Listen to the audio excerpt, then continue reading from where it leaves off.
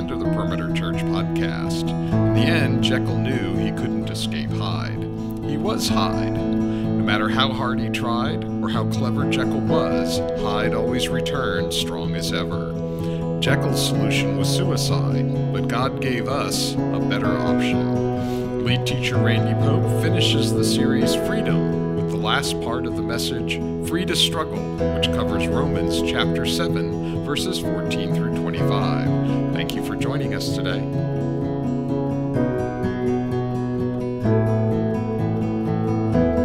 Kind of hard to believe that this series is already over this week. It seems just yesterday, though it's been several months, that we started this series.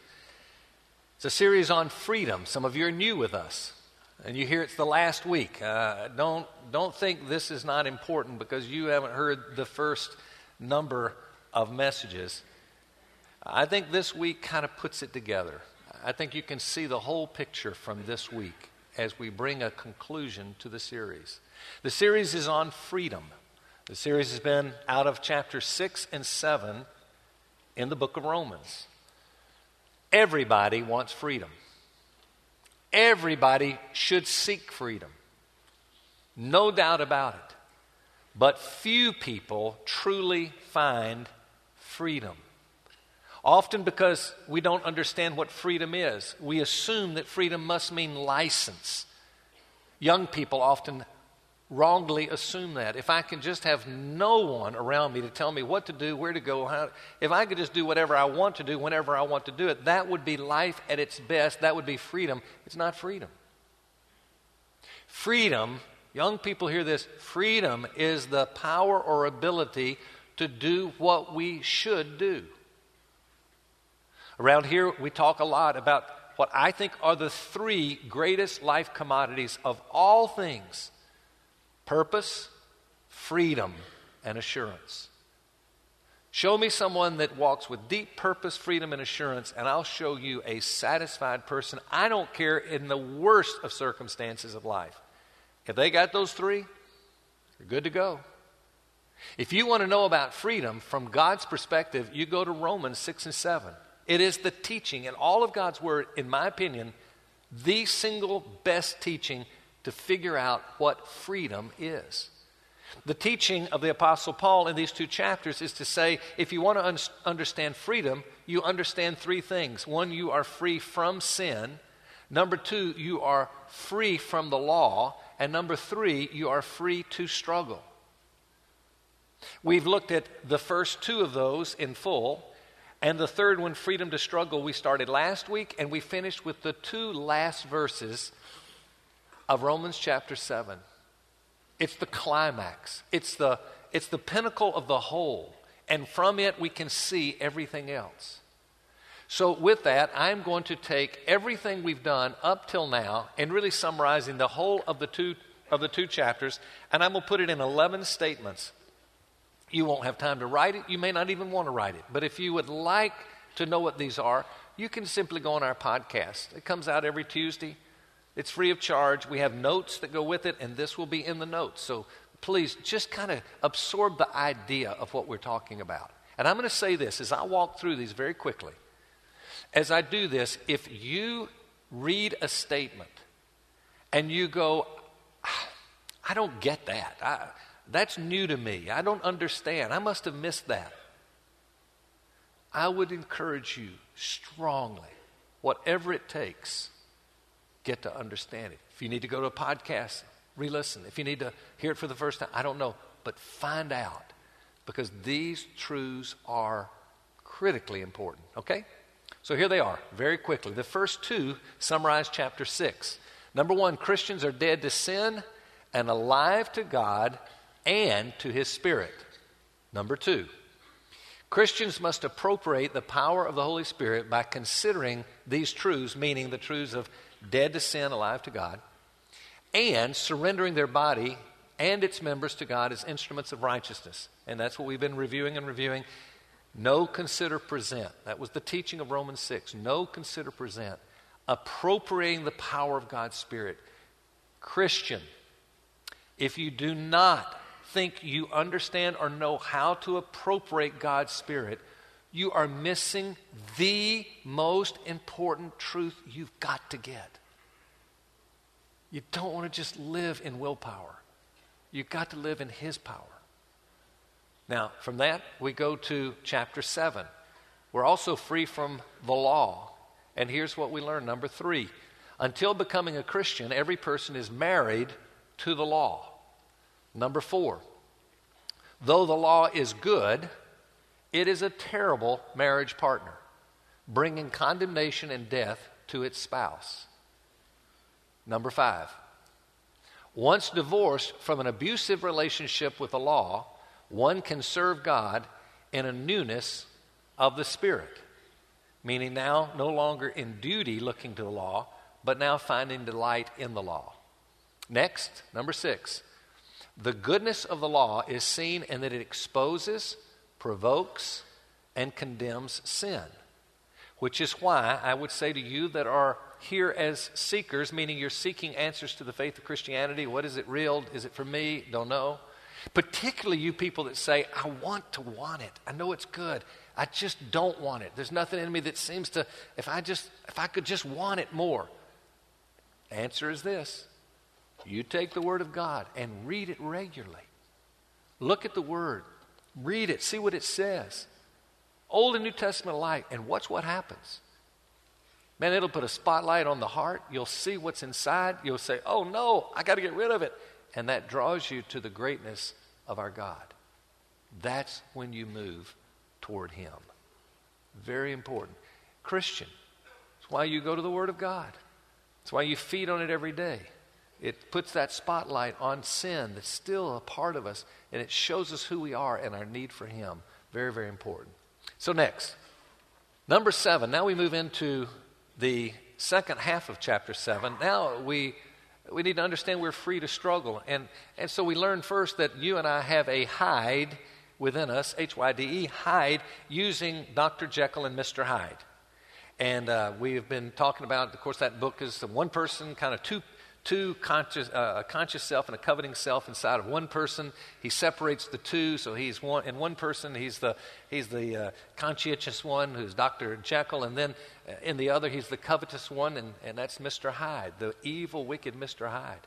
And until we understand that's our old nature, and we've got an old nature in us, we got to know there is a Hyde, an old nature living within each of us. Then the next is this: our Hyde is much, much worse than we would ever realize. If we were to see the Hyde in us, in our own self, and we think of ourselves, oh, I'm a pretty good person, I'm not all that bad. If somehow we could rip open our hearts and we could look in and see the Hyde within us, we would be doing the same thing that Robert Louis Stevenson had Dr. Jekyll do, and that's end it all. If that's who I am, I don't even want that. I kill it. It's the alien we talked about last week, the alien that's within the kindest and sweetest and most beautiful of people. In some movies you see, and then all of a sudden the alien comes out and there's a whole different human. It's not human, it's alien. And we say, kill it. When somebody says, I don't understand, how can a wonderful, loving God allow such wonderful, good people to perish forever and ever and ever? I probably would never say it to them at that point, but I'm thinking, you don't understand Mr. Hyde, do you? You'd be saying, why? If there's a Hyde in us, why aren't we all perishing? It's horrible. Just kill it. I hate it. The next point, very important. Without the law as our potion, we will never see the hideousness of Hyde. Got to use the law correctly. Number 10. Only after seeing the hideousness of our Hyde will we crave and appreciate the glory of the gospel. Very important. And then lastly, even when we see the hideousness of our Hyde, we will continuously have a lifetime of struggle. And this is where we pick up in the last 2 verses. You've got to understand, we're going to struggle. It's okay to struggle, and we're going to see that. But if you look at your outline that you have inserted, if you like, we'll put it up here too, but last week we started in verses 14. We ended in verse 23, leaving 2 verses left. In that, we covered these two major thoughts. One, every Christian lives with an enemy, that Hyde. Every Christian shares a common struggle. So know that. This week, verses 24 and 25, every Christian has only one hope for deliverance. And that's going to be found in our text, Romans 7, 24 and 25. And though it's a very short text, I know, still, just let's keep in flow with what we've been doing through this series and honor the Word of God. Let's stand. As I read this, we all follow, but let me read this to you, and then we'll open it up and talk about it. Romans 7, 24 and 25. It reads like this: Wretched man that I am, who will set me free from the body of this death? The answer? Thanks be to God through Jesus Christ our Lord. So then, on the one hand, I myself with my mind am serving the law of God, but on the other, with my flesh, the law of sin. Let's pray together. Father in heaven, we stand before you now and we ask, would you teach us your word? Would you open our hearts, particularly those of us here, outside a real understanding of you and a relationship with you? Those of us particularly that want you. Do something unusual in our heart. Cause us even now to fall in love with you. For those of us that are yours, Lord, we want freedom. And we struggle. Give us hope. Give us answers to our struggle even now, we pray. In Christ's name, amen. Take your seats. All right, so the Apostle Paul is certainly arguing that it's important to be aware of the hideous Hyde that's within us. But at the same time is saying, folks, it's not good enough just to see it and know how bad it is.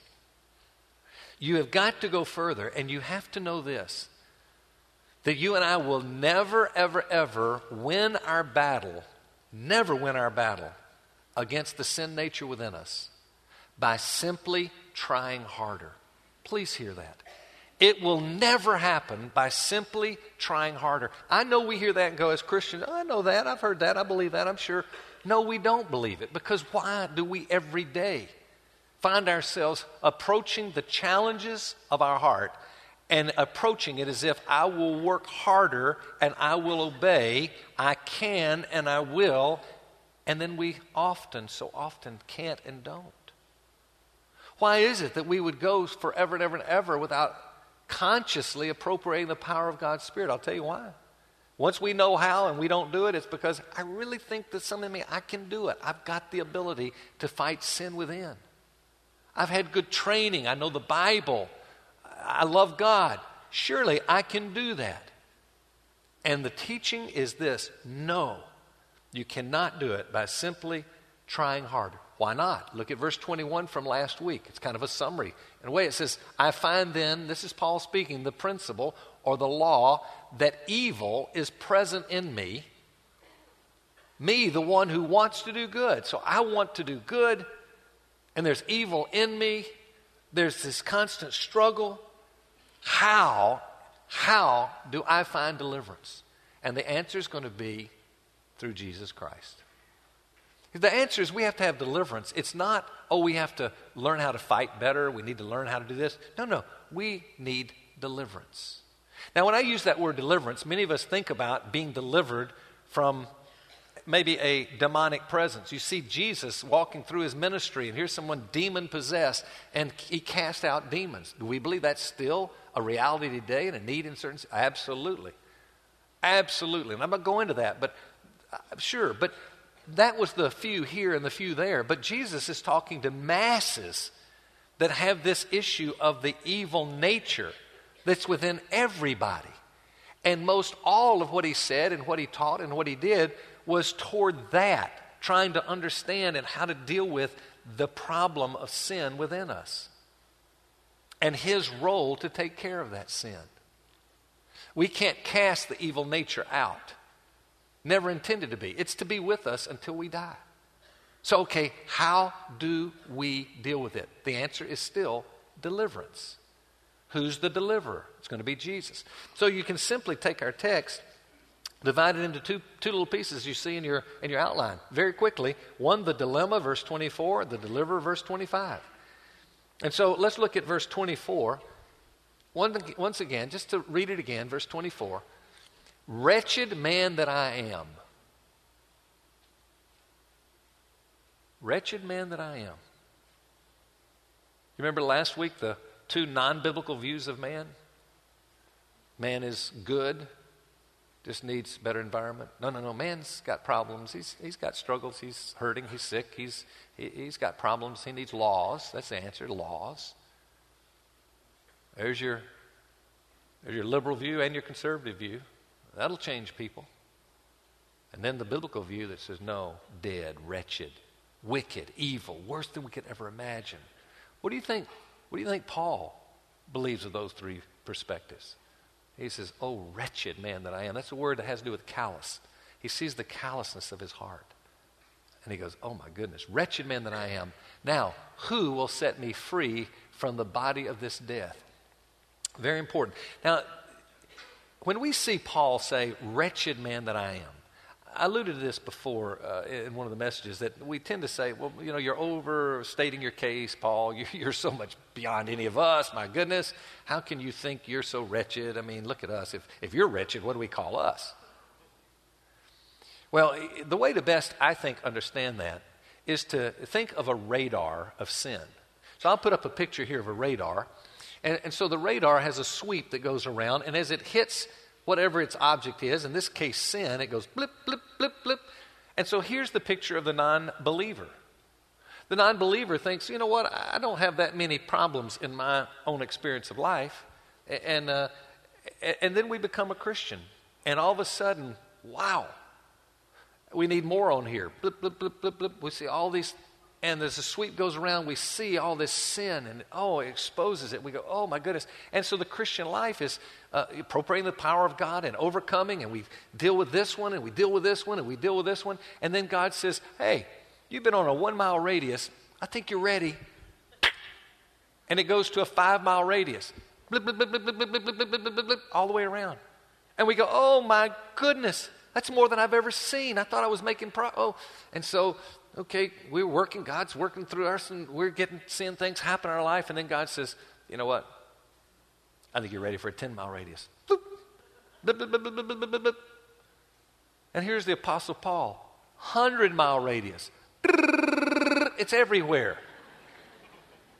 And he sees, wretched man that I am. That's how he can say at the end of his life, chief of all sinners. Not because he was more sinful than we are, obviously not.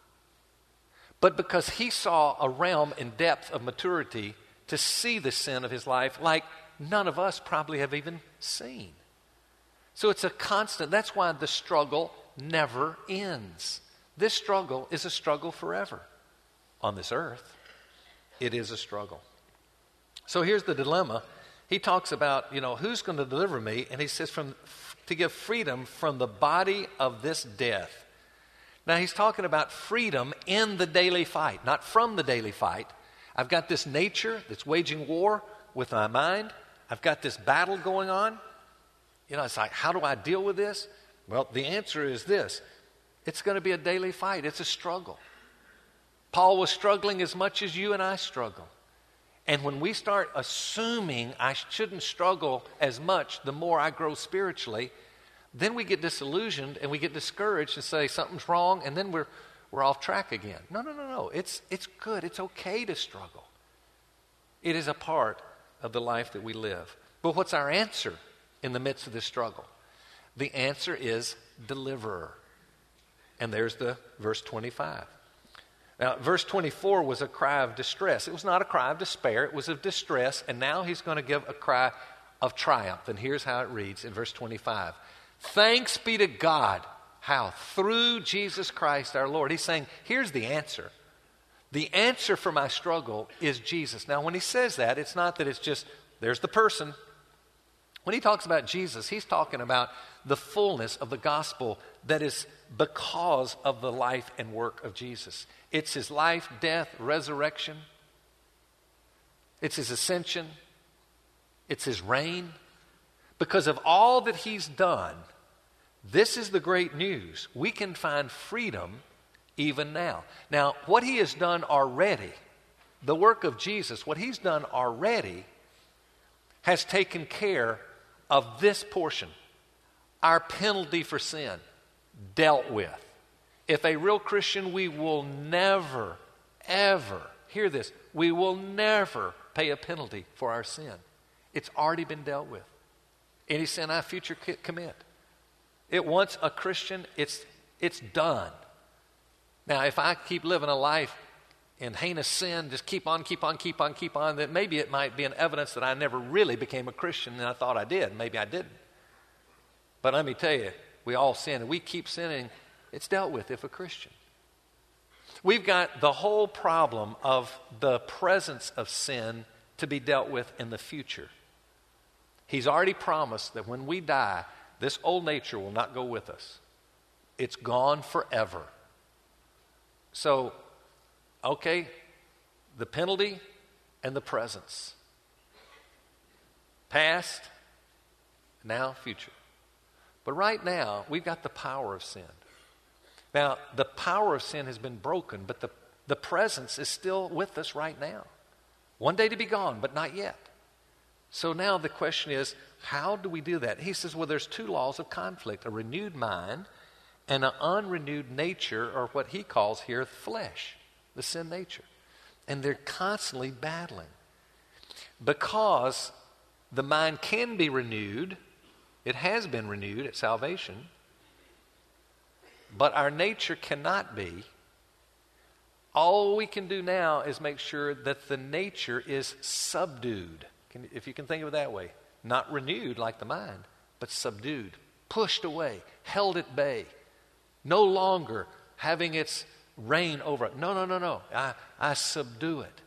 To the point that now, as it's subdued, the law becomes beautiful to me, and I can see it and love it and keep it through his power.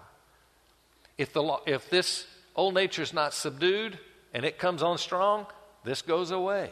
So I've got to learn, how do you do this? How does this work in the Christian life? Well, the answer is it's found in Jesus, in his work, what he's done for us. So, appropriate the power of the Holy Spirit. Know, consider, present.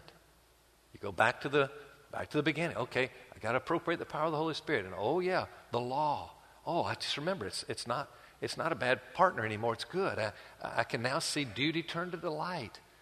And this is the Christian life as you begin to understand these things. Now, Paul comes to chapter 8. What we have is chapter 8. He didn't divide it into chapters and verses. Man has done that later. But in chapter 8, verses 1 through 4 is kind of a summary. He's going to say, hey, good news. Here it is. Let's complete this, because he's going to move into something totally different after this. He's going to say, here's the great news. There's no condemnation. You're not going to ever have to perish forever. That's dealt with. Your old hide, gone forever. You will get to live forever. Oh, by the way, you can live now without bondage. You're no longer in bondage. You can live as if you're not in bondage. There's good news. And how you do that? He's going to say you do it by walking in the Spirit, the power of the Spirit. So now look at verses 1 through 4 in light of that. And this is how it reads. It says, therefore, there is now no condemnation for those who are in Christ Jesus. For the law of the Spirit of the life in Christ Jesus has set you free from the law of sin and death. For what the law could not do, weak as it was through the flesh, God did do. How?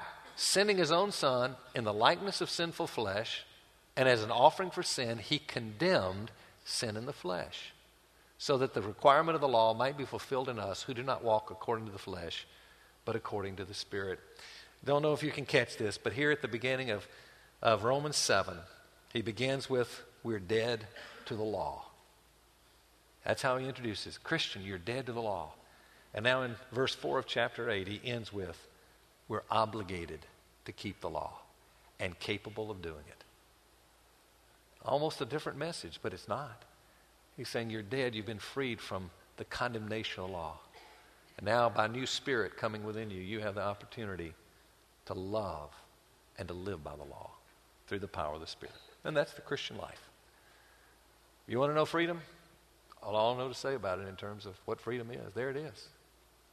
The more you can go back, rehearse, review, know, understand, apply the teaching of Romans 7 and 8, the better off we're going to be. Now, we're going to prepare for the table. I'm going to ask that as we do this, that maybe I can give you some advice to prepare you for the table and how to use the table when it comes. What do you think when you take the table? What do? Do you say, okay, what do I do now? I usually give you some direction on how to think and all. Often I think it's important, and particularly as the table is taken, as we complete each series, we usually come to the table at the end, and that's to now consecrate what we've been believing and learning and thinking, and now say, God, I invite you as the only source of power to enable me to be able to live this out. And so we're going to come to the table, and I'm going to leave you with 4 words of advice based on our text from everything we've been looking at. I'm going to encourage you to think 1, 2, 3, or 4 of these while you're holding and taking the elements. If you're not a note taker and you got a really good memory, you might remember all 4 of them. If you're not a note taker and you don't have a good memory, try to hang on to one of them. Really, just one of them. If just one. If you're a note taker, then you might want to have all 4 in front of you just to say, I want to keep focused on this. Doesn't matter. But let me just kind of pull it together with these words of advice. This is to make it as practical as I know how to make it. Number one would be admit your helplessness. If you were in the series where I talked about the push-ups, just pretend you're at the end of your last push-up. You've just done one more for $1 million. Now you've been asked to do one more for $5 million, and you do your best, and you hit the ground, and you look up, and you say, I can't. Just remember that. Know that your helplessness. Admit it. And tell God as you take the table, God, I'm helpless. I can't do it on my own. I'm sitting here, and I'm battling because what's going on at work has got me so, I just can't find joy. I can't find it. God, I can't. Maybe you're a woman and you're barren and you want a child. You can taste it so bad. And you say, God, I want it. I can't find a life. I can't even get it. Maybe you're single wanting marriage so badly. Maybe you're married and say, this is not the marriage I want. It's not the marriage I thought I would get. Now I feel stuck forever. And you go, God, I can't live in this. No, you can't. There is the first beginning stop. It's just say, I can't. See, folks, we got to find a place in our life for struggle. That it's okay. Yeah, I do have a struggle. I don't like my circumstances. They're painful. Okay, I got to have help to walk through those situations. Whether it's anger, whether it's some kind of addiction, I don't know what it is, but say, Lord, I just can't. Some of you may have heard me use this story many years ago, but before I was here, I was a part of a ministry, and I had a secretary. And I think that's fair to say that I hated her. And I knew I was supposed to love her, but I didn't. And I was in ministry. And every day I'd make her cry. That was the kind of the test that I had failed. She'd cry, and I'd get mad because she was crying, but I knew I made her cry. And it was like, why does she have to cry? And anyway, that was it, And I happened to have a window out to the parking area, and I'd get there before she did, and I'd see her drive up, and she'd park. I'd go, oh, here she comes. And I say, God, I know I'm supposed to love her. Today, I'm going to do that. I'm committed to it. I will. And shortly into the day, she's crying, and I'm mad at her, and she's upset, whatever. Anybody want to work for me? No. So anyway, I did this like 3 or 4 days in a row. And I every day I gave it my effort. I couldn't. And it ended up disaster. I remember the day I'm sitting there. I do remember this. It's not like I remember telling the story. I remember this. I remember sitting there, looking out the window, seeing her park, and her start walking in. And I remember saying, all right, God, I'm not going to nope, it's not going to happen today. Not by me. Oh, I'll certainly do my best, but it ain't going to happen. I know that. If you would like to do something to make it happen, I invite you. But it ain't going to happen with me. I remember the end of that day sitting at my desk saying, what happened today? Isn't that amazing? There were no tears. It seemed like I just thought, what happened? I remember thinking then, I think your power, Lord, energized and made possible what I was trying to do. I know that's confusing sometimes. Well, I just don't do anything and God doesn't. No. I mean, it wasn't like I'm saying, I'm not going to try to love her. I'm not going to seek to. No, I'm just saying, I know I can't. And I'll follow to the degree, but you've got to make it happen. I can't do it. Lord, I can't have joy in the midst of this pain and issue. I can't have joy. But Lord, there's the beginning. At least say, I can't. So I've got to be joyful. No, I can't. But God, you can. And it is my intent because it honors you for me to be joyful. Admit helplessness. Number 2, rely on Jesus and his indwelling spirit. That's where it's KCP. I sit here right before I get up. I say, Lord, I know I can't get up there without having wrong ideas and thoughts and motives for why I'm up and what I'm saying. And Lord, I got to consider what I know. Thank you that I'm dead to sin, and thank you that I've been made alive to you. And God, right now, I give you my mouth, and I'm giving you my mind, I'm giving you my heart. As I get up, Lord, I got to give it to you now. I did that this morning when I got up. I did it early in the first service, but that doesn't mean I don't need to keep surrendering, and remembering. So keep that in mind. You've got to rely on Jesus and his Spirit. Or maybe a way to remember it. Imagine that you are living here in the country and ISIS is now within the borders of our United States. And they're taking various segments. And a terrorist breaks into your home. And this happens, you find out, is a 5th degree black belt in some elite martial art. Has automated weaponry, ammunition, takes you by force, takes you into the back room and binds you hand and foot on a chair, and you cannot move. You are totally bound. With that, you are helpless, and you know you are. But at that very minute, the window behind you slips open as the terrorist is in the front of the house in your house, in a different room, and the window slips open, and here are 4 or 5 members of a SEAL team coming to rescue you. They come in and they cut the cords that bind you, your hands and your feet, and you're free, and you jump up. Can you imagine at that point saying, appreciate it, boys, I got it from here, okay? All I needed, if I just need to get free, I got him. You just, see you later. No, you'd say, he's in there, go get him. Do you want to go take that guy? Yeah, you do, but you know you don't have the ability to do it. Now, maybe once they get him down and his hands are tied and you might come over and just kick him a few times and hit him and, yeah. It's the illustration I used the other day. We're bound. We're bound until we come to faith. And then we come to faith and we say, got it, Jesus. I can do this.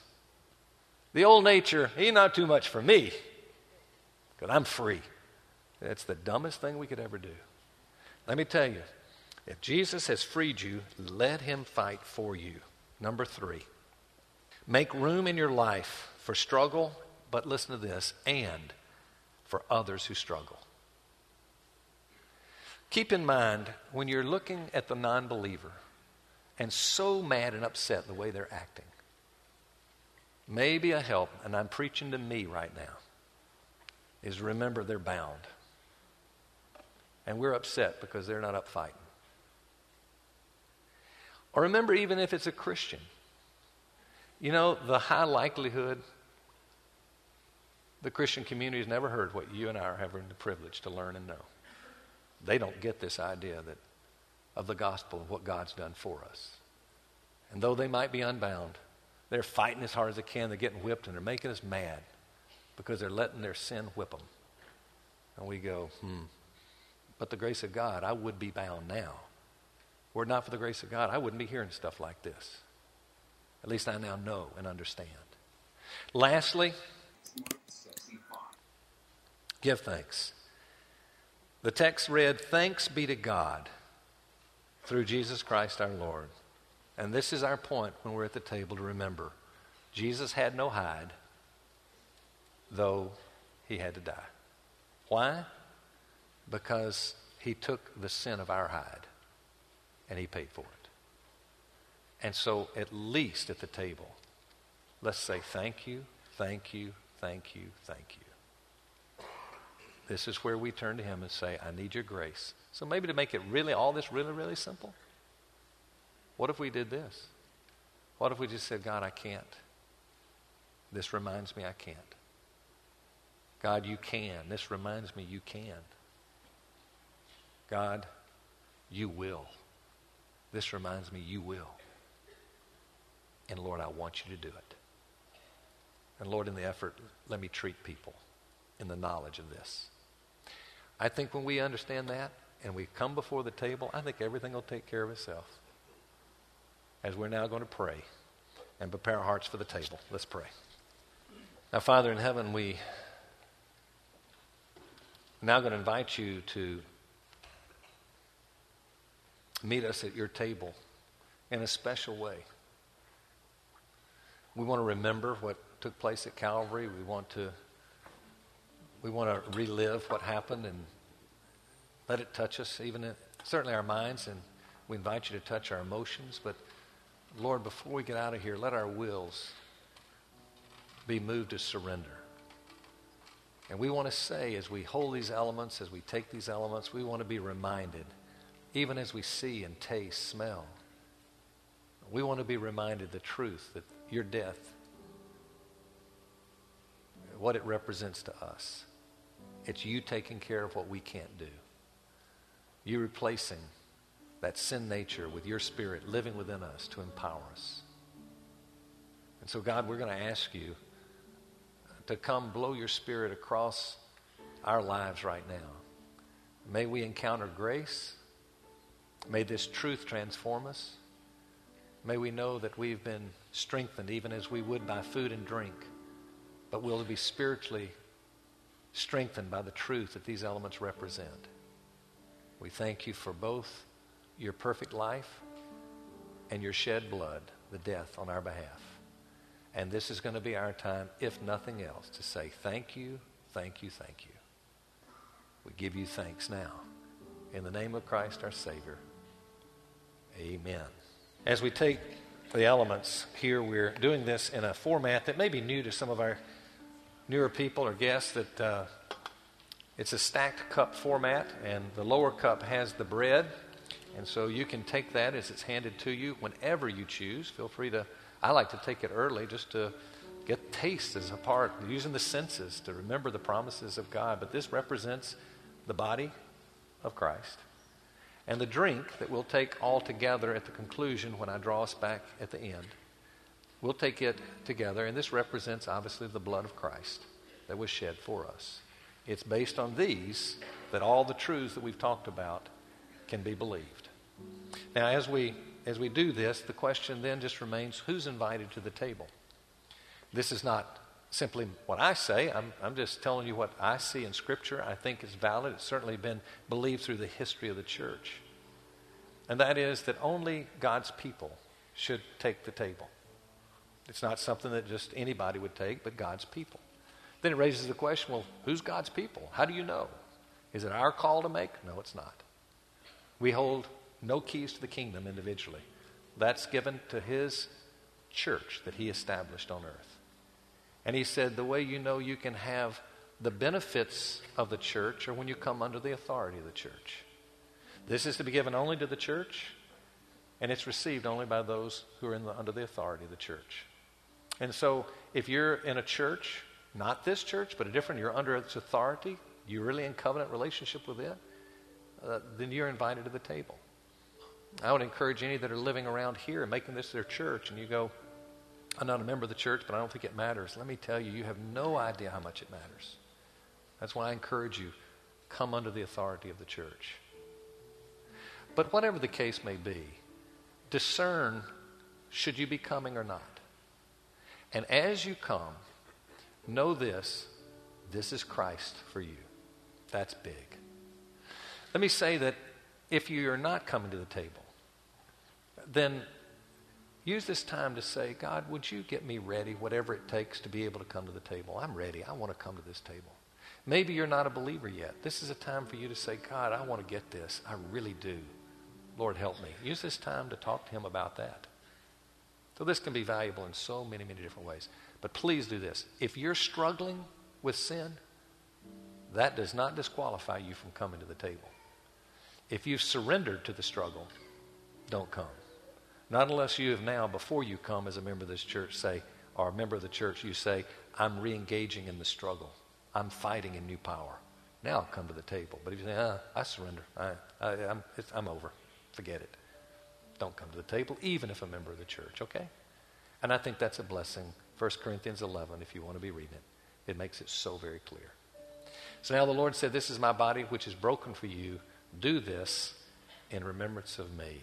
Take and enjoy. The Lord said, this cup is a new covenant in my blood. Do this as often as you drink it in remembrance of me. Let's take it, and then let's pray again. Lord, one final thank you for doing for us what we couldn't do for ourselves, and granting us not only a direction, but an empowerment to move in that direction. May this week be different than last, more so just because we've been with you today and understood what we've understood and apply what we best know. We just ask little bit by little bit, take us more into your likeness, and we thank you for the privilege to be followers. We thank you all in the name of Christ our Savior. Amen. Before we sing, I got just a minute I could share this. I was taking a longer than normal shower late afternoon after I'd done a little exercise, and Carol commented the fact that she noted I'd taken a little extra time, and I'd shared with her that I had the most intriguing time. I just kind of got captured in thinking, and I intentionally started thinking while I was in the shower, I want to just picture what life is going to be like in 50 years from right now. And I thought about the church. I thought about my family. And I thought, you know what? There's a real possibility that all of my children will be deceased by that time.